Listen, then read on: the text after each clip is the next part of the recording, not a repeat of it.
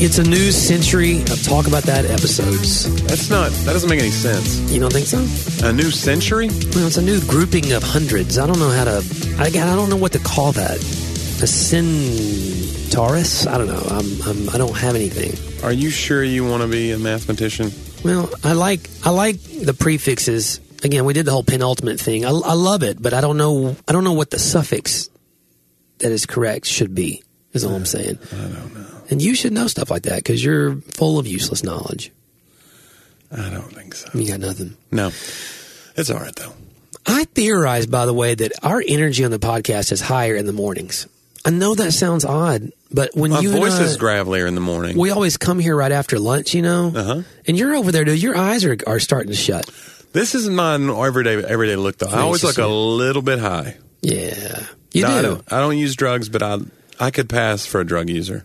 There seems to be a common theme right now on our podcast. Yeah, Emily took great umbrage to the thought. Because the whole point was we were complimenting her for looking young enough to be a undercover officer at a high school. Yeah. And I said, if I was a drug dealer, I would sell her drugs, not knowing that she might be a police officer and could arrest me. Right. But she was like, do I look like somebody that would buy drugs? And I was like, well, I guess that's kind of what I was saying. Well, she said in that second tweet, like, and absolutely I am. Right. But now you've ruined my entire operation. Yeah, basically. we've exposed her. Yeah. That's not good. You burned her. That's right. She's been burned. That's right. That's right. I don't know. It was funny because Emily. Emily doesn't listen to the podcast. Well, how did she know? Did Dane tell her about She it? didn't listen to this one because Dane was interviewed. Oh, because the name dropped. No, unless Emily has changed her ways. She's told me before that she doesn't listen. I don't think to... Well, that's upsetting. Yeah, so I was excited to hear her comments on it. And I wonder if we won her over now as a perennial listener.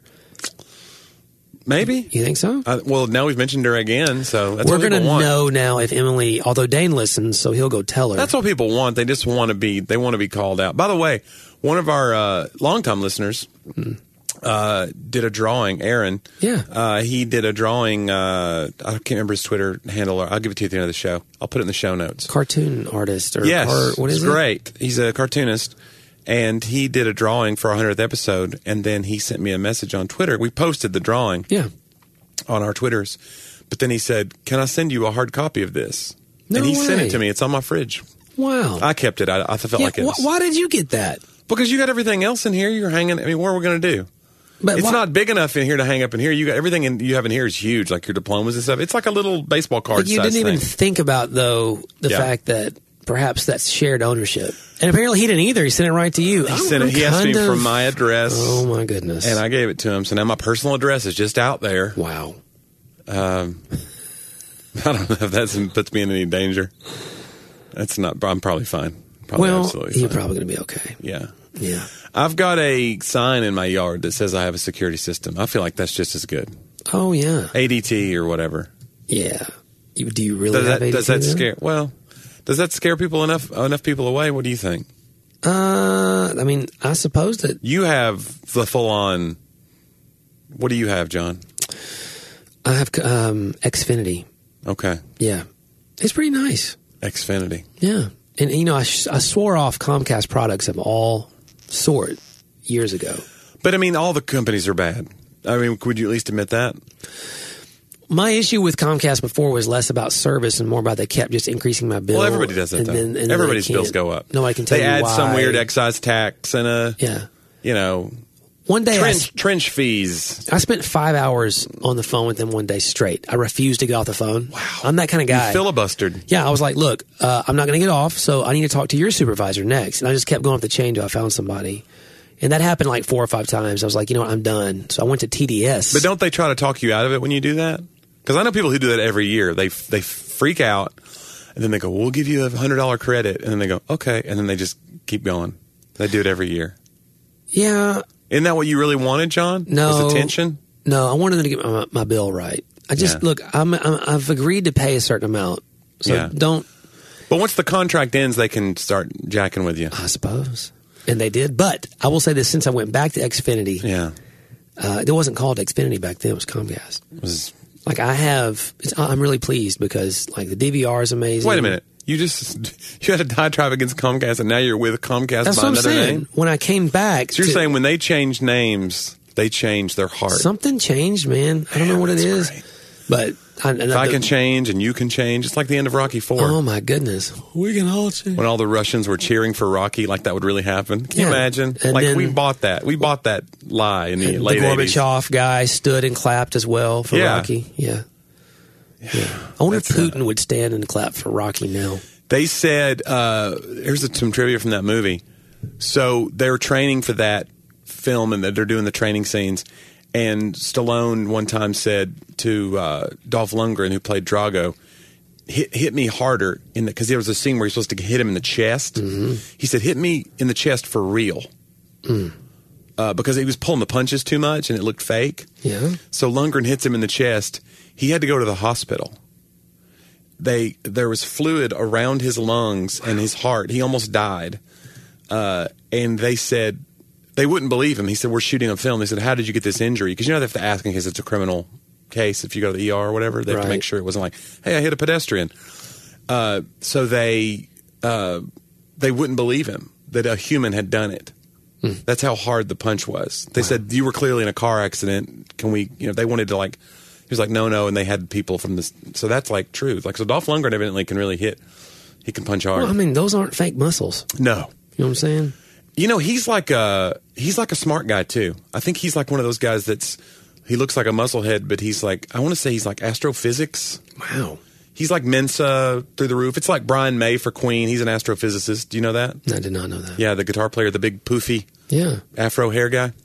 He's an astrophysicist for real and has written huge peer-reviewed papers and... Wow. Yeah. And he can play the guitar really well too. Yeah. Oh, that's weird when you see somebody that's really good at a lot of different stuff. Yeah, it's an embarrassment of riches. It is. It's not right. Yeah. And I wonder if it makes him a better guitar player, that he sees his place in the universe. Maybe it makes him think outside of the box when he's composing his songs. Or maybe you wonder if is it the same part of his brain that finds the patterns that makes creativity make sense, or is it a completely alternate part of his brain that he accesses that is totally free thinking and outside of the patterns? Maybe it is different, because it's weird to be like, oh, we're so tiny when I think about the size of the universe, and oh, wait a minute, I just got a chord idea for fat bottom girls. It's probably not the same. It's probably not the same, They do make the rock and world go round, though. Yeah. That sounds like a Spinal Tap. Well, that's kind of what they were playing on, I'm sure. Yeah. Yeah.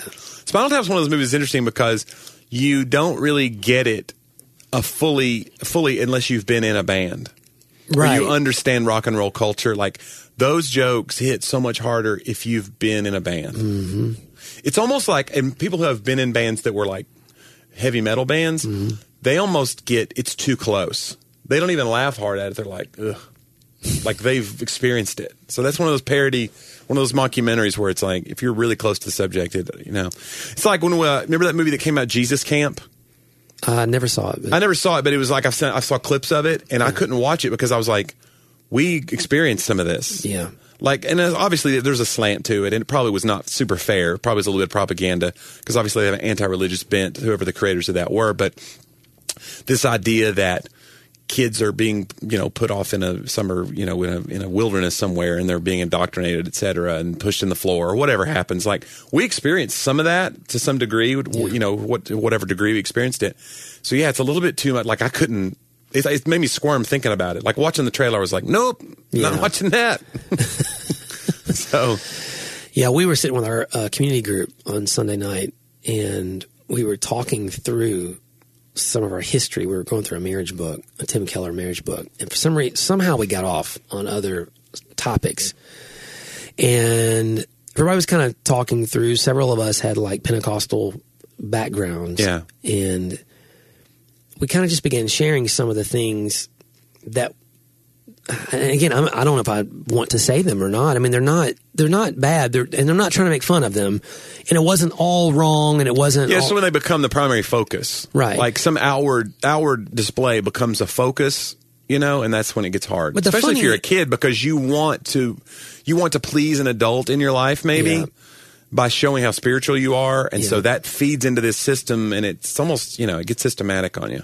Well, and the funny parts were the parts that you and I always laughed at, even when we were in those circles. Yeah. Is if, like, when we were playing in the band and we would be brought into a church and we'd be out of town and we'd walk in. If you walked in and you saw just lines of tambourines on the front row. Right. You saw flags on the stage. Flags. Right. Removable flags. Yeah. Small enough to not like, hey, not like flags of countries, flags that said words on them. Right. Like healing or. Yeah.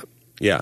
Or Shekinah. Yeah. Let's say things like that. Yeah. Shekinah. And then if you saw a folded stack of like nice cloths, you know what those were. Oh, sure. That's a modesty cloth. Modesty cloths. And so, like, we were kind of talking through some of this, like, and there was some people there. One guy, he's from. You probably need to explain modesty clause, though, to people. Modesty clause is when if somebody were to fall out while being prayed for in the altar, then somebody's job was like to if come. They're wearing a skirt. They're wearing a skirt to cover them up with a modesty cloth, and then you had people. Sometimes the modesty cloth said stuff on them too, like a church logo or a. Sometimes they were really nice. It's like a real thing, yeah. Like you had a budget in your church, like, we got to fix up these modesty clauses. They're looking a little bit tattered.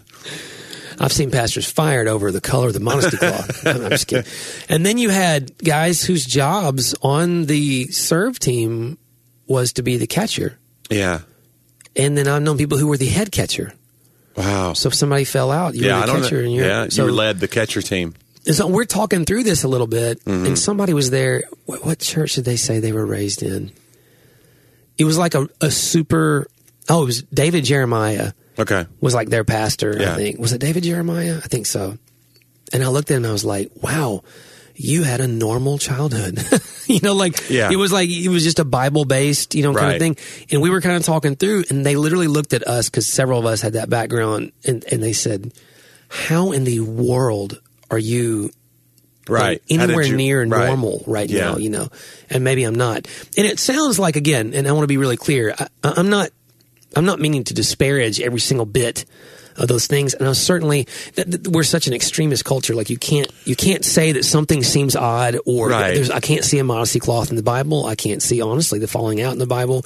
I don't see that, I see rejoicing in Hebrew culture and all those things. I'm not against all those things. We're saying that sometimes there hasn't been moments those things are authentic. It's the moment that those things became, I guess, commonplace. Like this is now, that was what always got me. This is how we evaluate the effectiveness and the quality of the experience. We didn't have a real Sunday service unless this happened. Right. Yeah. And that was how you knew when you left and crazy things. I'm air quoting that right now because when you're a kid and you're in those circles, you don't want your friends to come to church with you. Yeah, you're afraid. I hope today's not the day when Sister Mildred runs laps in the worship service. Exactly. And that would happen. Yeah. That kind of stuff would happen. And so when you thought of them as like, okay, but you also had this intense condemnation and guilt and worry that even thinking that was like blasphemy. Right. Because, blasphemy, I can't say the word, Johnny, help me. Use your words, buddy. Sound it out phonetically.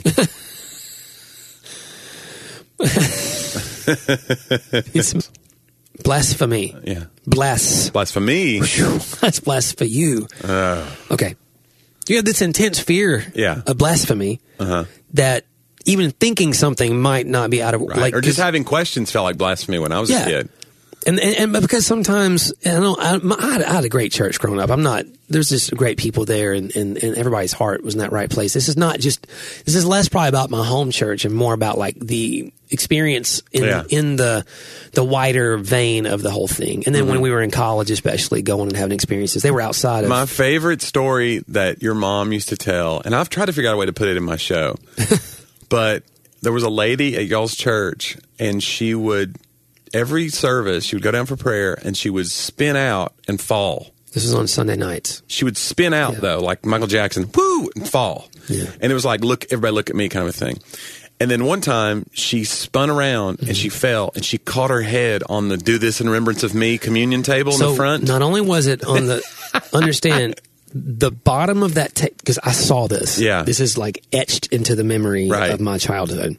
Yeah. The bottom of the table had a cross piece so it wasn't like just four legs touching the floor. Right.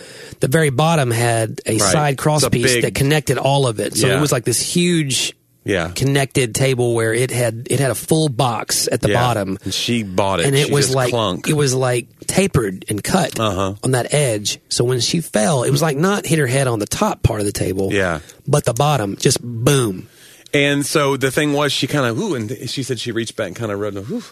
And the whole thing is like, if you're out, you're supposed to be out in the spirit. You didn't feel that. That's proof that it's not real or whatever. When you're a kid, you're like, okay, hold on.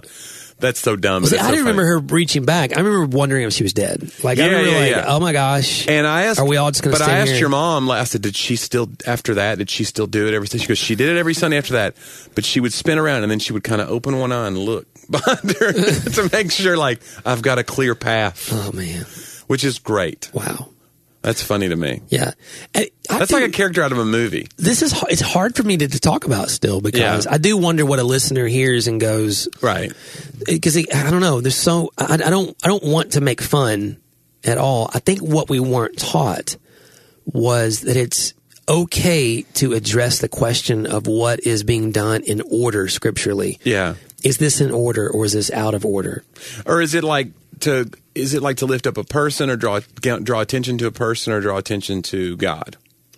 I think that's a valid question. They're okay conversations to have. Like Paul actually said, especially concerning things related to the Holy Spirit, manifestations, those kinds of things, that you're supposed to test everything. Mm-hmm. And there's a community aspect that was not commonplace then to say, hey, let's talk about whether this is what it should be, what's happening in your heart, your mind. And we do have I've had those conversations since then. And people have been very offended sometimes when it's very much like there's this, whoa, if it's spirit, then it's the God card and we can't have that conversation. And I'm like pulling out Corinthians going, this is actually the God conversation to have. Right. The God card is here in the Bible. And it's the one that says we're supposed to test every spirit.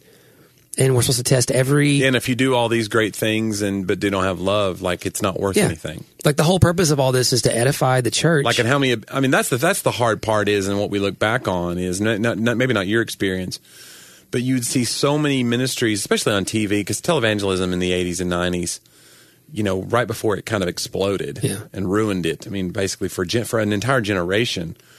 When you see a preacher on TV now, there are people who immediately go, I know what that is. And it's like it's taken away that pathway for the gospel in a way. Yeah. Through the largest medium we have. Right. Because of what happened in the 80s and 90s. But because of that, you would see somebody, like you said, they would have this quote unquote fruitful ministry of like signs and wonders that were happening. And because of that, they could have all kinds of internal abuses going on, but they would always be like, well, God's stamp of approval is on us because X, Y, and Z is happening. Mm-hmm. Not realizing that, but that's something you can conjure up too. Like you can, whatever. I'm not saying it was all fake. I'm saying it became so important that these physical manifestations would happen that they would get away with not even like caring for people or showing love to their coworkers or whatever. So you'd see people come out of these churches and go, yeah, there may have been revival in that church, but let me tell you, that pastor was a jerk and he was this and that. And you'd be like, ugh, how did that happen? Well, I mean, and again, advances of the gospel, even through signs and wonders, are not God's stamp of approval on your heart. God's stamp of approval on your heart comes through one way, and that's faith in Jesus. And then, because I mean, I think this is a question that's asked throughout the Old Testament and the New. Why do you let people who are not doing this the right way prosper? Yeah. Or even you see the disciples in the New Testament, people are walking around casting out demons in Jesus' name who don't even really know Jesus at all, right? And they say, hey, don't... Apparently it was working, is my whole point. Like, they weren't believers. They just knew this name. Or if they were believers, they're believers in the name. And Jesus was like, hey, that's working. And then you have these other guys. They're called the Seven Sons of Sceva. Mm-hmm. Which is... Man, that's a great band that's name. Would that be a great band name? We are seven sons. Seven sons of Sceva. Anyway, and so give it up for. And so they go and try to cast out demons, and I think they say something like, "In the name of Jesus, whom Paul preaches," right, is how they did it. and the demons speak, which doesn't always happen. Says, I know Jesus and I know Paul, but who are you? And this one guy leaps. That's like a sarcastic. That's a little sarcasm in the Bible. Yeah, we know Paul, we know Jesus. We don't know. Yeah, we don't so much know you, Skiva. And this one dude leaps on 4 of those guys and beats them all to a pulp, and they go run off. The Bible says, beaten and naked, basically. So he whoops them, 7 of them. Yeah. And so like, there's this like, sometimes things worked, sometimes things didn't work, related to what God's purposes were in his kingdom. And so I think like that whole seal of approval, think about how many times Jesus sent out his own disciples who in one chapter want to call fire down out of heaven to destroy a town that rejected them. And they had just come back, by the way, from like healing blind people and calling forth the kingdom. That the vessel, my point being, just the results of what happens in the vessel is not necessarily, I mean, God's goodness is so replete throughout all of creation. It doesn't mean that his seal of approval is on you by faith. Yeah, it's not a formula. Right. It's not like, hey, that happened, so therefore, maybe God just wanted that person healed because he cared about that person. Yeah. And you were an imperfect vessel there, but it doesn't mean that suddenly you do no wrong and the whole way you do this is right. Yeah. So. Yeah, I was listening to a podcast. I'm a huge Steve Taylor guy who was like a big pioneer in Christian rock, and he did a podcast where he was interviewed because he's now like a film professor and songwriting professor at Lipscomb. And Lipscomb University here in Nashville. So he was talking about his history in CCM, and obviously he was one of the guys who took a lot of the early fire because he was doing kind of very avant-garde music. He was doing very almost reactionary music, and he was kind of satirizing, perceived wrongs inside the church with Christian music, which was not a thing then. So he took a lot of heat for it. And he had a kind of a new wave sound too, which was really different. And he got a lot of like accusations thrown his way. But and then he got into Christian films, and they were talking about Christian filmmaking and how, because he adapted the Blue Like Jazz book into a movie, and he's done some other Christian films, and he has frustrations with Christian film, but he was talking about his thing. The main hurdle to Christian filmmaking is kind of intrinsic, and it's not anybody's fault. But he said Christian film has become like one thing, and they want there to be a conversion experience in the Christian film. Yeah. And they said, and the conversion experience usually is after, like, the guy's life is falling apart, then the conversion experience happens, and then the end of the movie happens, because it's like, and now there's this like very tiny last act where his wife comes back or whatever happens. That's all good. And he said, it's not that doesn't happen. That's very many people's conversion experience. But he goes, it doesn't lend itself to drama. Like, it's not good writing. If you're trying to write a movie, you wouldn't necessarily do that. Like, conflict is how you. And so I think what's going to happen after he said that, it kind of made sense to me. I started thinking, like, that's really kind of, if you were thinking about real life, that's what real life is. This idea that a conversion experience doesn't necessarily take away trouble. Yeah. And many times it's the beginning of your trouble, because you're realizing what a fallen person you are, and now you realize you have this enemy. You just know who your ally is now, but it doesn't mean that you're not still going to get shipwrecked and stoned like Paul. I mean, all this stuff happened after Paul's conversion. You know what I'm saying? Yeah. So it's like, I think that's probably the next wave, is when we start really getting real. And maybe that's the future of Christian film. I don't know. I don't even know if I want Christian film to survive. Sometimes I'm just like, well, whatever. It's like this weird, are we just making films for each other? Yeah. Are they really? It's almost like we talked about human video last week. Is it really or 2 weeks ago? Is it really an evangelistic tool, or is it a tool that we have kind of stuck in this little ghetto that it can't, it doesn't really have a use except to encourage other believers, which I don't know that there's not a place for that too. Oddly enough, again, I was writing on something, and a guy who was a new believer, writing through his story, a couple of Christian movies made a big difference to him. Yeah. He struggled with reading and struggled with other stuff, but it was truly like, I think, seeing, he didn't have a lot of community either, so it exposed him to a feeling of togetherness with other believers that he hadn't really felt, because he wasn't really in church. And I don't want to just pick on him just because that's like the easy target of like, oh, Christian films, don't get me started, how cheesy they are. It's like, that's dumb. That's just piling on. I get it, that it's not easy. And I think that's what Steve Taylor was saying in the interview, which was kind of fascinating to me, is like, it's got built-in challenges. Yeah. That aren't just, hey, we have a low budget. It's got built-in challenges, like, thematically. because you have places you can't go. And then you have places that, like, dramatically storyline, if you're thinking of writing a beginning, middle, end, it has there's limitations there.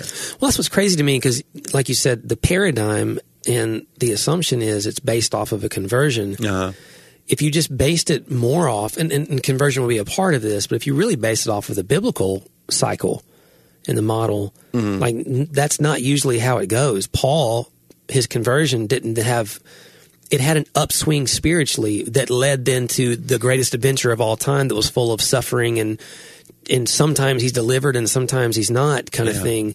It would be it's a fascinating story to follow to go, what if, Job's whole experience. Would you see a movie about Job? That's what I was thinking.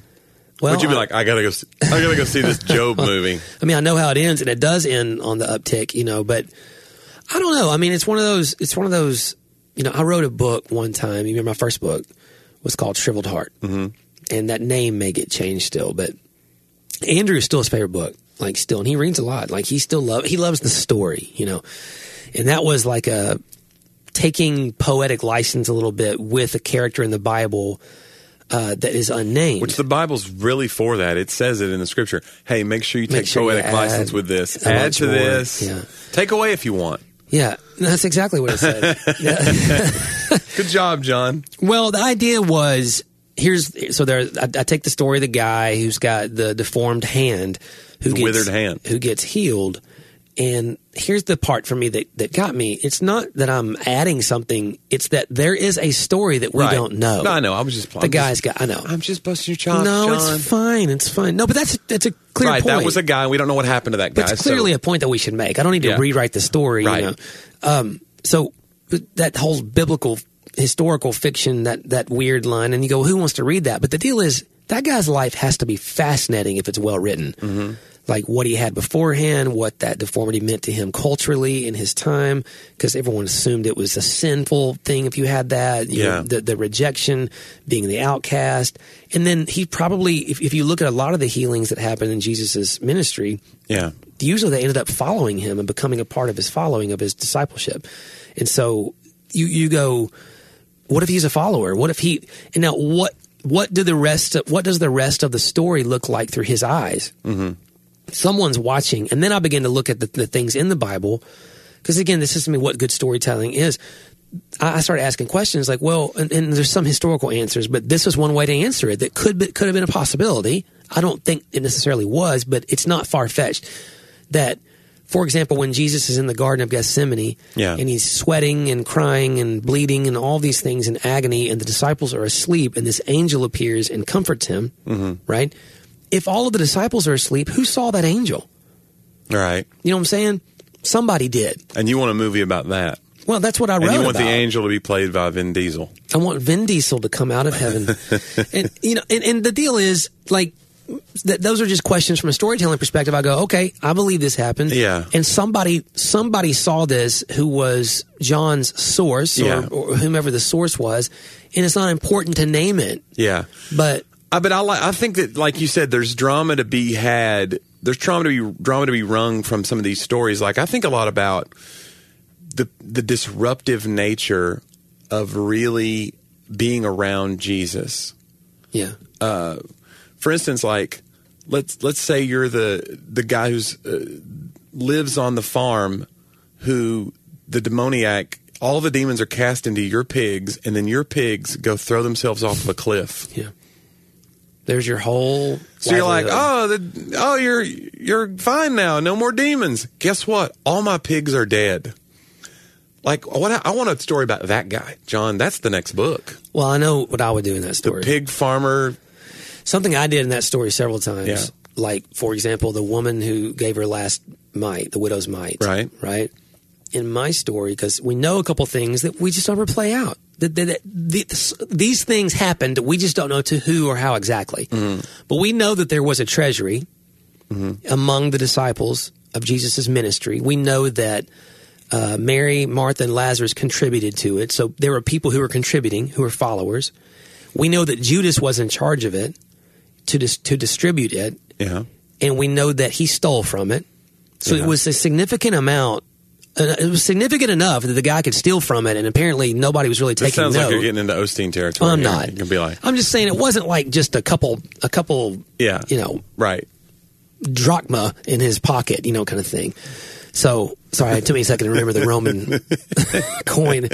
And so, then we know that when Jesus dismissed Judas from the table, that the disciples assumed he was going to distribute money to the poor. Remember that? Yeah. So now we know that it's a regular occurrence for Judas to go give out money to the poor. These are all. Have you ever thought of any of those things as a part of narrative? That means there are times Judas, the one who's going to betray Jesus, is out distributing money from a treasury that people give to, and that who did he give it to? He gave it to somebody. So in my story, I could foresee what would be the character of Jesus and what I could see. And so that's where the historical part comes in. I go, every single thing I'm going to write into this now fictional narrative all has basis as something that really could have happened. I don't want to write anything that couldn't have happened. Yeah. It probably didn't happen like this, but it could have, and it probably did. So you want a story where Judas goes and gives money to the woman who'd given the money. That's what happens, and obviously you never read Shriveled Heart. I didn't. I'm sorry. So my character is one of the 70 disciples. So he's with 12 a lot, and he's one of the servants. So he accompanies Judas. So somebody's always present to see, so my narrator is the guy watching this whole story play out from a position of someone who's been healed. And so he's out helping. He's one of the 70 disciples. He's sent out to preach and all those things. So he goes with him, and you begin to just see. Of course, you always know he gives money to the widow. Yeah. But he also, the guy doesn't know what he's watching. Right. But you can see as the reader that he's withholding something. You know what I'm saying? You see sounds suspicion. like heresy to me, but you go right. But we know he was stealing from it. I'm just kidding. And we know the other disciples didn't know he was stealing from it. I remember when the Jesus movies were really coming hot and heavy in the 80s and 90s, and you would see they'd be very stiff. Jesus would always have an English accent for some reason. Like Tim Harkins did a bit about that. Did I ever tell you that? No. It sounded like John. He goes, "Why does Jesus always sound like John Lennon?" He really did. And he'd be like, "In my father's house so many mansions. If it weren't true, I would have told you."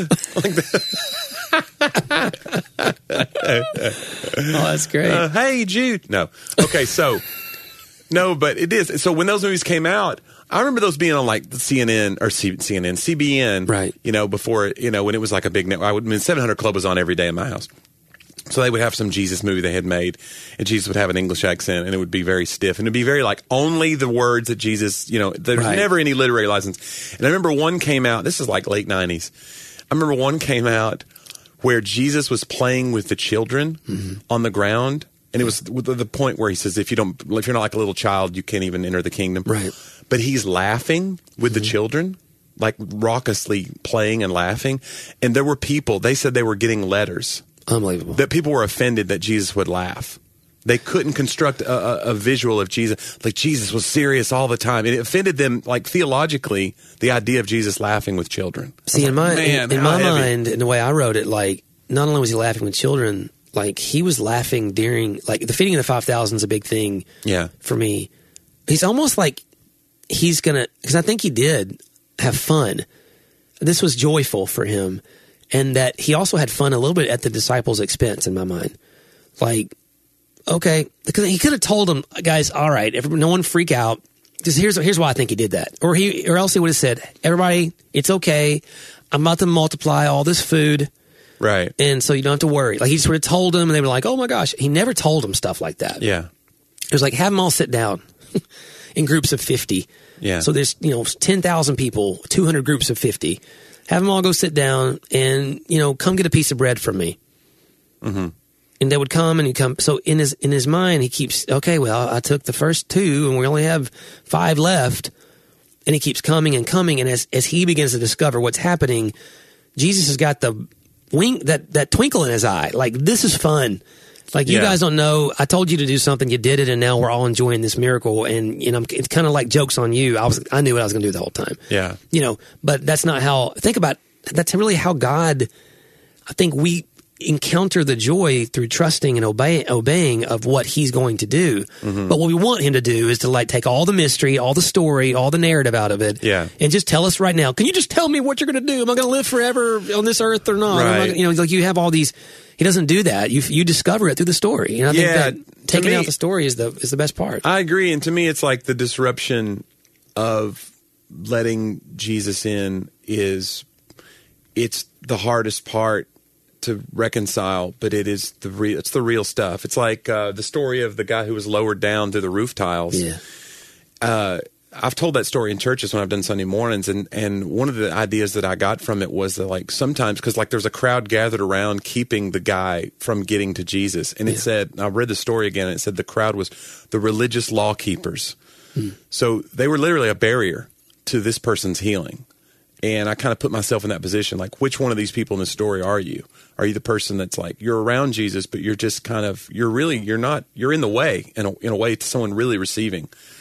And then I kind of paint the picture of someone being lowered down. You have to lower yourself down, and become humble. And you need help. So he had community that helped him get to Jesus. But then really there's a fourth person in the story that you could be, and that's the house. Because sometimes you're the house, and your roof had to be torn off. Like, that's the thing. Somebody owned that house. Yeah. And they had their roof torn open so this person could be lowered down to Jesus. And then, like, I guess the crowds just go, all right, we're good. And then everybody just disperses.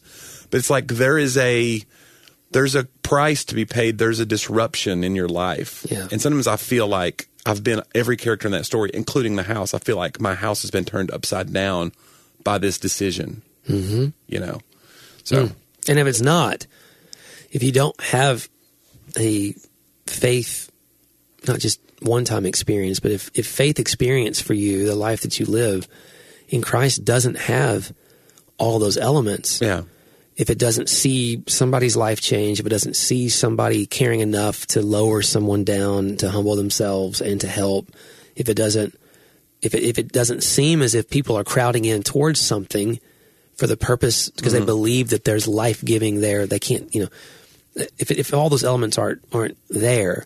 And I think that's the part of the story that we miss in the modern age, is like our expectations are so different now. I'm really not talking about physical healing, though I'm not discounting it. Jesus himself would almost every time he'd heal would have other things to say to the person, like, hey, go and tell others about the hope you have in me, kind of thing. Like it wasn't always go and present this offering to the priest. Yeah. Meaning, like, I want you now to continue to honor God, and that was their dispensation and where they were. Like, this is the way God and man, until Christ went to the cross, then he dealt with them. But it was never just like, well, you're healed, everything's okay now. Yeah. It was, come and follow me now. Like, the thing you really need the most. Why did the Son of Man come? He came to seek and save the lost. He did heal in that, and saving is another. Save, the word save can mean heal and rescue and restore, and not just save from your sins. It has deeper meaning than that. Or bless, like God save the queen doesn't just mean make sure she doesn't die. Like, there's a deeper meaning to that English word in its old usage. But this idea that he only came to perform miraculous signs, he would say, hey, believe in me. That's the reason I came. I came that you may believe in the one that the Father has sent, and that you may put your hope in him. And so here's two reasons to believe. Either one, believe because of the words I say, or believe because of the signs that you see. It'd be better if you didn't have to see a sign. Yeah. That's a better way if possible. But I do love and care about people, and I'm going to heal a bunch of people, but I'm not going to restore all the physical brokenness of humanity. I'm going to restore the spiritual brokenness of humanity through the cross. And so then the physical will follow in a future date. Today I'm showing you some of that future, but that really, we wrote about that in Come and See. Like, it's really like you're seeing the rocket take off. When you go and watch a space shuttle launch, it's this huge thing, but no one wants to see the space shuttle when it's just flying through space. But the real mission is to get the space shuttle to the moon or to a satellite or whatever it's supposed to be going to. That's the real mission, whatever their scientific mission is or whatever. But a lot of people, when you look at just signs and wonders, they're great and they have a part of the story, but they're not ever going to be the mission unto itself. even though they're more fun to look at, and you all come to the launch pad because that's the part that is bright and pretty and exciting and loud and all those things. And so it's not to diminish it. It's just to say it's not the full essence of the mission of Christ. So anyway, for me, yeah, I love that idea of, and you could write a whole book, by the way, on what you just said there about lowering the guy down. Wow. Are you trying to shill for another book project, John? Gosh, man. I was trying to get you a book project. You never quit, do you? No, Johnny, I'm always on. You know that. I can't afford your fee. Yeah, well, that's probably true. Would this be I can't afford your fee either. Would this be a with John Driver? Are you going to come do comedy if I write a book for you? Johnny W. with John Driver? God, it would just be like, would you be a amazing? true ghostwrite? Well, you don't want my name on it? You want top billing? I really like credit. Hey, let me ask you a question. Are you going to write this book on your own? Probably not. No. So wait a minute. You felt like you had the answer loaded up. Oh, I knew the answer. You're not going to do this. You're too busy. Is this how you sell yourself to other people? You're like, listen, if you were going to write this book by now, you would have done it. You would have done it. There was one guy. Need me. There was one guy I'd already written a book with who's super, I can't say, who's super busy. Yeah. Like amazing. And totally able to write the book on his own. You know what I'm saying? Knows all his letters and everything. Like, God, yeah. I mean, yeah. And so I told him, though, it had been a while since the first book. And I was just like, I was like, look, I know you can write this. Yeah. And I'm not asking you to let me help. I'm really, really not. You may have people around you that'd be better for that. But here's what I'm going to say. Someone needs to love you well enough to tell you that if 1 year from now you still haven't even started, yeah, then you need to get somebody on board to write the second one and realize that you got too many great things to say. Mm-hmm. And so, you need to get somebody going on it, kind of thing. So, but I would never be that bold out of the gate. We had built a relationship, had already worked together, had a published book together, and it was great. And we're friends still today. So there's one of those I could look at him and say, dude, like, there's too much good stuff for us to stop with one or for you to stop with one. So whether it's me or somebody else, quit. Don't sit around forever acting like please pick me, please pick me, please pick me. I'll help you look. I think the bravado is good. You need to show up with a little bit of, hey, I'm the guy. And then maybe you're chewing gum too. Chewing gum adds like an extra layer of yeah. Put your hands behind your head. Yeah, put your hands behind your head, chew a little gum. What are we going to do? What are you going to do? Get somebody else to write this? I don't think so. I don't think so. Who do you even know? I made you. No, I don't have a lot of bravado. You want me on that wall. You need me on that wall. What's the Jack Nicholson thing from A Few Good Men? Yeah, I don't really know. I don't do that. I don't. I'm very, I don't know, man. I don't mean like I'm very humble, because I think my humility comes with a lot of pride. But, yeah, it's one of those, I don't know, that's all in my recovery process right now. I could show you pages upon pages of that stuff, but I do know this. Anytime somebody trusts me enough, it is a big deal. Yeah. I want to do a good job, and steward their story well. So, but yeah, you hope it's you. And he's accepting applications now at johndriver.edu. What is it? johndriver.gov? What are you? .com, bro. Okay. You got the .com. You knew that. Didn't you have to buy it? Doesn't everyone have to buy it? They don't give them away, Johnny. No, but I'm saying, didn't somebody have it parked and you had to go wrestle the domain from them? I had a friend who negotiated away my own name from somebody who was holding it hostage. Was the person named John Driver, or they just feel like, I don't know? No, they were not named John Driver. Not John Driver. What is my name again?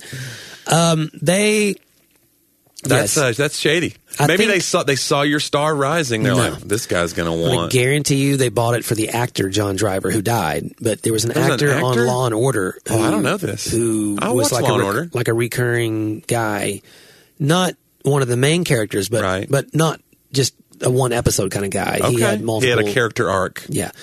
So I think he was just probably one of the. I don't remember. I think it was Law and Order. He's on multiple shows, but yeah, I think that they probably bought it for that guy. No one saw an arc rising for me. And then he died, so now you got to... I really don't know how my friend got it. Like, I paid my friend who went, and I had tried for a couple years, and it was an astronomical price. And so he got it down to a reasonable price. Still more than I wanted to pay, but much like... $12,000. Like, cut it in by 2/3 kind of thing. Okay. So, no, it was not $12,000. It was under $1,000. So. Oh, wow. Yeah.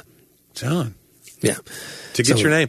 It's like, what's love got to do with it? When she walks out of the courtroom after the divorce, they were like, you didn't get anything. She goes, I still got my name. Tina Turner, I've still got my name. Isn't that true, though? Whatever. Yes, she did have her name. She did have her name. Yeah. It worked out pretty good. Yeah. Did they ever answer the question, what does love got to do with it? They never did. It was like a rhetorical. Yeah. That was in parentheses. What's love got to do with it? Rhetorically.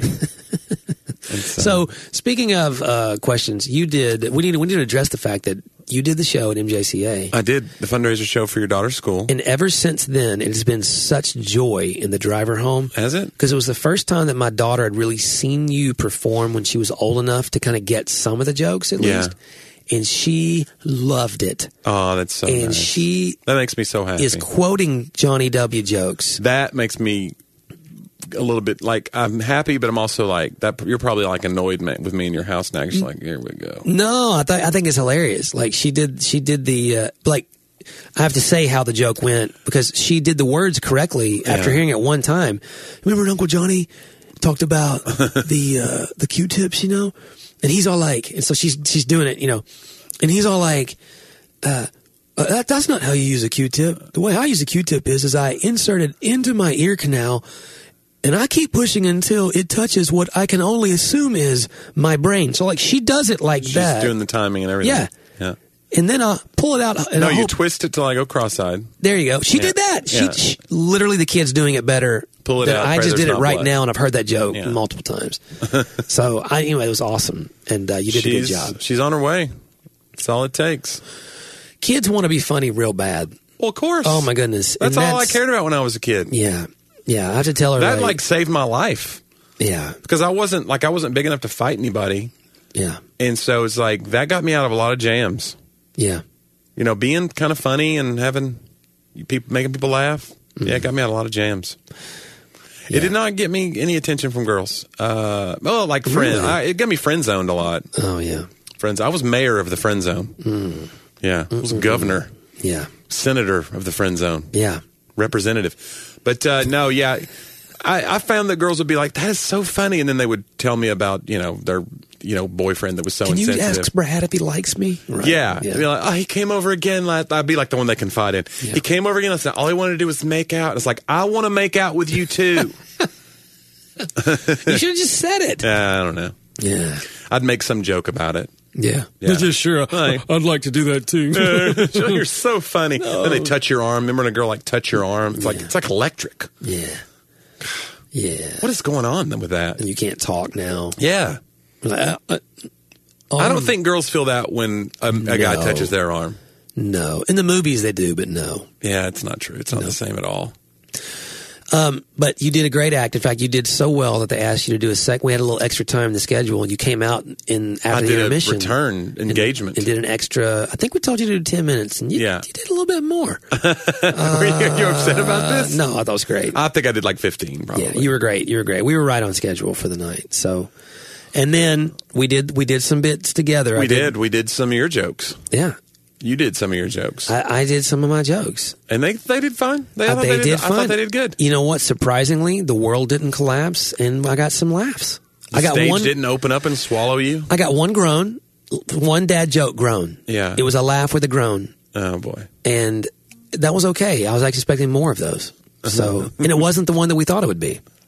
That one actually got a laugh because it was such a ridiculous setup, But here's what I'm going to say about the dad joke groan. Uh-huh.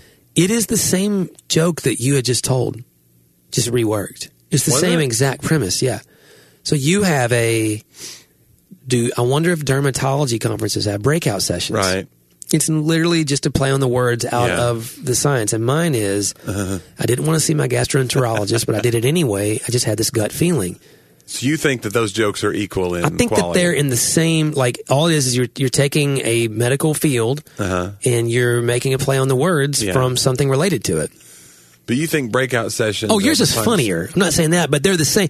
But it's the same kind of joke. It's the same kind of joke, yeah. So you think maybe me telling mine first caused yours to not land as hard? No, I don't think that at all. We could workshop it and figure out. Maybe you do yours first next time. It's just my theories of, number one, I want to give yours every chance, John. You deliver them all better than me. No. And because here's the deal. When you've been more funny the whole time, now, it draws them into it. So now you can be... it's my theory. Yeah. Again, I wish you'd do it. I want you to tell gastroenterology. That's the way we know. Yeah.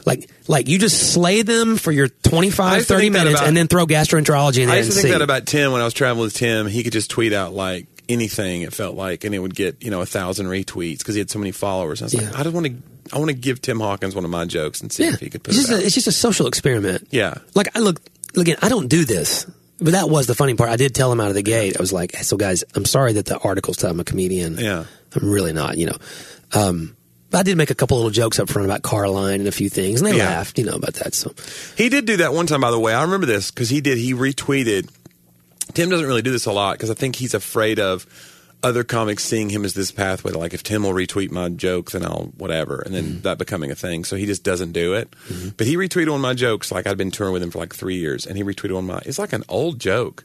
And it had been on my timeline for like a year, and he just randomly retweeted, and then it immediately went basically viral. Wow! So it worked. Yeah, it was, and it's a joke I don't do in the show. It was just a tweet that said, "I just bought this book of insults and I can't put it down." It's just it's like a wordplay. Yeah. But now all of a sudden, with Tim's seal of approval, he signed off. He vouched for me. You could be my Tim Hawkins. I don't think. You don't think you could? I don't want to. Yeah. No, it's fine. No, but it is interesting, and it's an interesting idea, but it's just, sometimes that's just what you want to think. Like, if I had this person's. I don't think that. No, I'm not saying you think that. I think we try it out because we're performing again this weekend. We are. Yeah. Although I can do a few. You made me cut a few. No. John. Well, actually, I cut a few. Don't let people censor you. I gave Johnny 18 jokes, and I said, we need like 4 or 5. And I said, do you have any more than this? Pick the 4th. And so the 2 that he liked the most were ones I did not feel comfortable telling at my kids' Christian school. Right, they were a little bit edgy. Yeah. One of them had the term hot chicks in it. Yeah. And now, I wonder what the listener's thinking. No, let them go. Let it. Yeah. No, don't tell them. And the other, a tease. The other had talked about my ex-girlfriend in high school kissing a lot of other guys. Yeah. So I just felt like both of those things could go awry for me. But I actually think that Laura got some footage. Okay. So maybe we Breaking can news. You want to let... you think we should let the listeners hear just a little... Sure. I hope people... Do you feel confident that this is going to have laughs, or is this like is your memory tainted? One thing I do know is you told me in between the jokes not to play the guitar very loud. Yeah, because it's easy to do that. In the beginning, I did. Yeah. So I think this is from the beginning. Okay. So we'll see how it sounds. But I think we'll see. Let's just hope we hear laughs. Here we go. All right, here we go. On the way over here tonight, I saw a restaurant sign that said, "Now hiring awesome people." And I thought to myself, great, another job I'm unqualified for. You helped me. No, it's a good laugh. What, you think so? Decent. Do dermatology conferences have breakout There's dermatology. sessions? Yeah, that one always gets a huge laugh. I used to do a lot of squats to try to get jacked. But now in my 40s, I just do jack squat. See, I played over it. I can't hear it. A little bit, yeah. But this laugh, it's a good laugh. People who don't believe in autocorrect go straight to heel. If you didn't get that joke, you have a flip phone. I'm so sorry.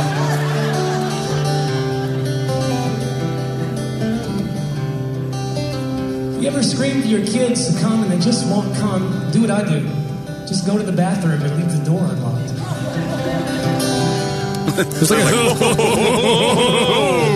Like, you're bad. I thought it was pretty cool when I was a kid and my dad pulled my loose tooth using the old... That one ended before the joke? Yeah, that's when she cut the clip off in the middle. Dang, Laura. Yeah. And you want to be my camera lady. You wanted to know how it was going to end, didn't you? No, I don't. No. That's a funny joke. And I don't think we were into my funniest... So the thing I did... I insisted. Yeah. I didn't care if it bombed and Right. everyone booed me off the stage. Sure. I've been wanting to do this joke for a long time. And we've talked about it on the air 20 times. Uh-huh. So I did it. Mm-hmm. And they laughed. Yeah. They laughed. It was not boos and it was not groans. It was like, but the funny part about that is, and I'm doing it again this weekend. Dang it. Okay. So should we tell them what it is? No. Okay. We'll get tape from that. I'll try to get some next audio episode. from that. Yeah. Yeah. You were like, yeah, go for it. So, you're like my young Padawan. I have nothing to lose, though. You know what I'm saying? No one's bringing me in to do this ever. You know what I'm saying? It's just a couple. Well, not now, John. Couple weekends in a row I get to do it with you, man. It was fun. It's great, and it was fun. It was fun being on stage with you again. It's like Scarlet Thread was back. The band's going to make it. Oh, we're going to make it. We're going to keep writing those great songs. We were moving somebody yesterday at the church, and Seth was with us, and we were lifting up a Lazy Boy. And he was like, "I want to be a lazy boy." Yeah. No, like, because we wrote. You remember the song, Lazy Boy? Lazy Boy is a pretty good song. It just was a horrible recording. Yeah, had some na-nas in it. It was did have very na-nas. Americana. Yeah, na na na na na. I don't know. I mean, you don't think? I so? don't want to be a lazy boy no more. I just want to be all you made me for. I don't want to be content to stay indoors. I think it's time I live my life and get out of my lazy boy. It was like a fun song. Yeah. It was meant to be fun and funny. How did it start? What was the... I don't remember. You were the lead singer, you know that. But I don't remember. Yeah, I was trying, what are the... Those, John, John, I remember the words in the verse. They were probably embarrassing. Deep theological statements about lazy boys, and yeah, it was all about earning salvation, John. That was your theological bent back then. Absolutely. I have got to earn this. I need to do better. That's what the song is about. Well, and you're calling out other people who are lazy too. In essence, that's the thing. Is like, hey, if I think I'm lazy and I'm John Driver, how lazy are you? Yeah. Well, I didn't actually think that. I always thought it was a different kind of pride. It was, I'm so into this and doing so well that when I mess up, I, above everybody else, should have known better. Yeah. So it was all like very self-condemning, not realizing how much it also put everybody else down. Yeah, so, like feeling bad is just as good, just as valuable as doing good. Like if I feel bad enough for how bad I am, it's just as valuable to God as doing something good. That's another good work I could do, is feeling bad all the time. Yeah. You're right. Dude, that's a book right there. You going to co-write that one too? Absolutely. I've been telling you for years, like we sit here and talk about fascinating things now for 101 episodes. Yeah. And then make some great books. And here's the deal.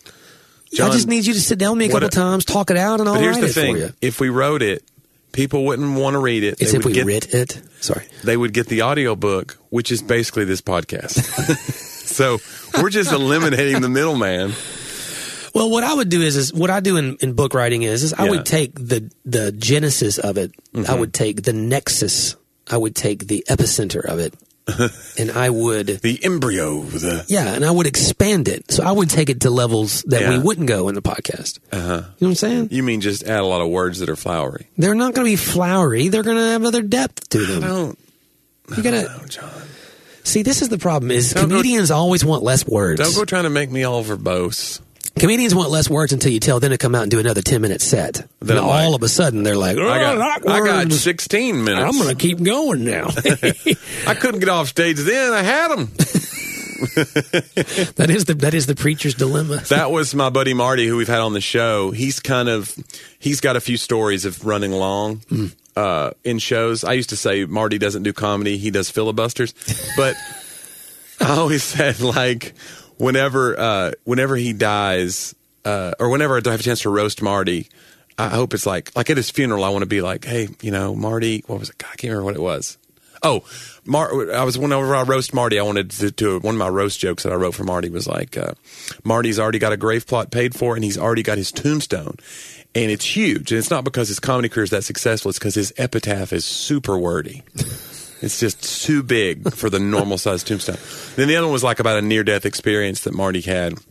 He was in a coma, and the doctor said the only thing that pulled him through was that he saw the light at the end of the tunnel, but he blew the light. And that's a comedy club thing of like, when they give you the light, that means wrap it up. Yeah. And some people just ignore the light and they just keep going. And that's what Marty did, and that's how he avoided his near-death experience. It's funnier if you know comedy culture, John. Right. You know what, though? I'm on a mission to, when the time calls for it, to do less. In fact, you were here Sunday.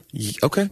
And I went 2 minutes over. I looked back because your monitor screen that you have is counting down, and it had 2 minutes, and you hadn't gotten back to the front end of your story, and I was like, oh boy. But I did it. He's not going to make it. I did it in 42 minutes instead of 40 minutes. So, yeah. But unfortunately, my attention span is 28 minutes. It's exactly. I lost you 12 minutes ago. Yeah. Yeah. No, but I'm working on it, and part of the deal is I just write less up front. Yeah. And that is so simple. I just need less on the page. That generally takes care of a lot of it. Less words means less time. You say less words. Yeah. Yeah. Because you're going to ad-lib something. Like, you know, you're going to tell So, and actually we told the story. We need to tell that sometime. I'm using it this weekend again about me getting in a big argument with Laura on the day of the MJCA fundraiser because of what I was wearing, which just sounds like what a ridiculous premise and a ridiculous story. And a ridiculous marriage. Because I was going to say ridiculous husband. That would be more accurate. More accurate. So, but we're all going. We're actually on the same flight to Milwaukee. We are on Friday, and then we have to rent 2 different cars, which is so dumb. Yeah, because I'm leaving there and going somewhere else. I'm flying home from Chicago. Yeah, but it's gonna be fun. They're gonna have a guitar for me up there, and it's gonna be on. The band's going to make it. The band's going to make it, yeah. So I'll be doing some Friday night stuff with you. Do a little Lazy Boy, maybe? Dude, let's do it. No. I did enjoy doing the as long as we die by Tuesday. So that was fun. We'll do some bits. Yeah. We'll do some bits together. But you're going a lot longer. You're going, what, an hour? Yeah. That'll be awesome. Except for, whatever. I'll go until I feel like, hey, this is enough. Well, you're the only thing. There's an internal clock in my head, too. I'm like, this is quite enough. But you're the only thing that night, right? This is quite enough comedy for them. The ground gets saturated, in a rainstorm. Then it just starts puddling up. See, I don't feel that way about comedy. I see when the crowd's puddling up. When they're if you still got them going. Yeah. It's different than preaching. And preaching, like, they really have had enough. They wish their life was over. Sometimes you feel the show peak and you realize this is not my closer and I have to now close. Mm-hmm. And the closer can't top this, so it's going to feel anticlimactic. That happens sometimes. Yeah, but your closer, I've never seen it not be a big part of the You're just peak. being nice, John. And did your closer so strong? Okay, I'll let you write my book. Just... Look, you got the job. How about Johnny Wethington and John Driver? Not with? Well, I mean, if we're going to write your story, but if my voice is going to be in there, you don't want my voice in your book. I don't. How about this? I'll let you put your voice in my book. Okay. How does that sound? You've already written books, though, and I wasn't involved at all. It wasn't because I didn't invite you in, Johnny. Yeah, I think it was. It was like, whatever you do, don't even ask. That is not true. He'll get his nose in here. You only read my first book. You didn't know the story today. Shriveled Heart? You probably did read. You read the original. The one with the typos and stuff. Oh, you changed it a bunch since then. Yeah, and I would change it one more time before I went to press. With a different name? Probably. Shriveled? Andrew would be so mad because he loves the name. Well, shriveled's a tough word. Yeah, it's a tough word. It conjures up like, it's not a, But I wrote this exactly. So about the man with the withered hand, so it could be Withered Heart. Well, instead of that heart, sounds like Wuthering Heights. It sounds a little too on the nose for me now. I would probably call it The Withered Ones.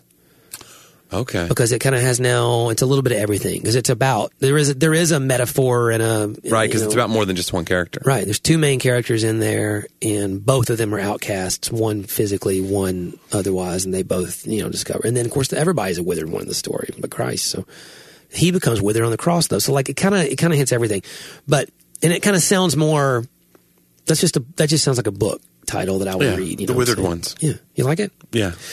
Andrew, though, he'll be so mad. Like, he defends my book to me to the death. Like, because I'm all like, I don't know, man. Like, I'm kind of pooping my own thing, He defends it as if someone else wrote it. Like, and I love that about him. He's kept it alive. He's loyal. He's very loyal. And he loves the story. He'll still go give it out and stuff. I'm like, oh, don't give. I need to rewrite it, But that's part of my just pride, So I do think it's a good story. So it'll happen. We'll look for it, John. Well, I wouldn't look anytime soon. Okay.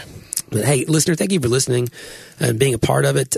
We enjoyed reading some of your reviews on the air. We're going to do that again soon. So leave us a review and share it. Let your friends know about it. There's a great catalog of old shows and go back and listen to now and catch up with the life and times of John and Johnny and Dane and Laura and other guests that we've had on the show.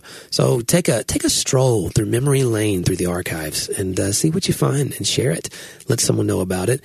And if you want topics or stories or other things that you'd like for us to talk about more, be sure just to shoot us a message somewhere on a social or somewhere in an email. Somehow let the message get to us. You can let it go to Johnny's Instagram. Would be a good way because he's rebuilding his Instagram. Sure. Still. So, but otherwise, it means a lot to us that you listen. It really, really does. And we've loved the last 2 years with you. The last 100 episodes. We look forward to the next 100 episodes, Johnny. Are you committing to that? Sure. Okay. Johnny's committed to the next 100 episodes. Absolutely. So. But we'll let you know how Wisconsin goes next week. And otherwise, we'll look forward to speaking with you in the next episode of Talk About That.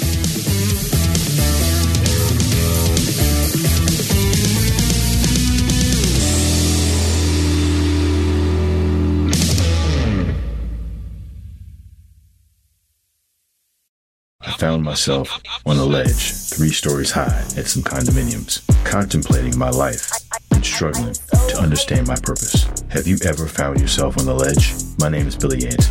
I'm a caring father, mentor, and friend. In my new podcast, Billy and the Goat, I share the life-changing events that shaped who I am today to remind you that no matter how far you've fallen, God can help you get up and thrive. Listen now at lifeaudio.com.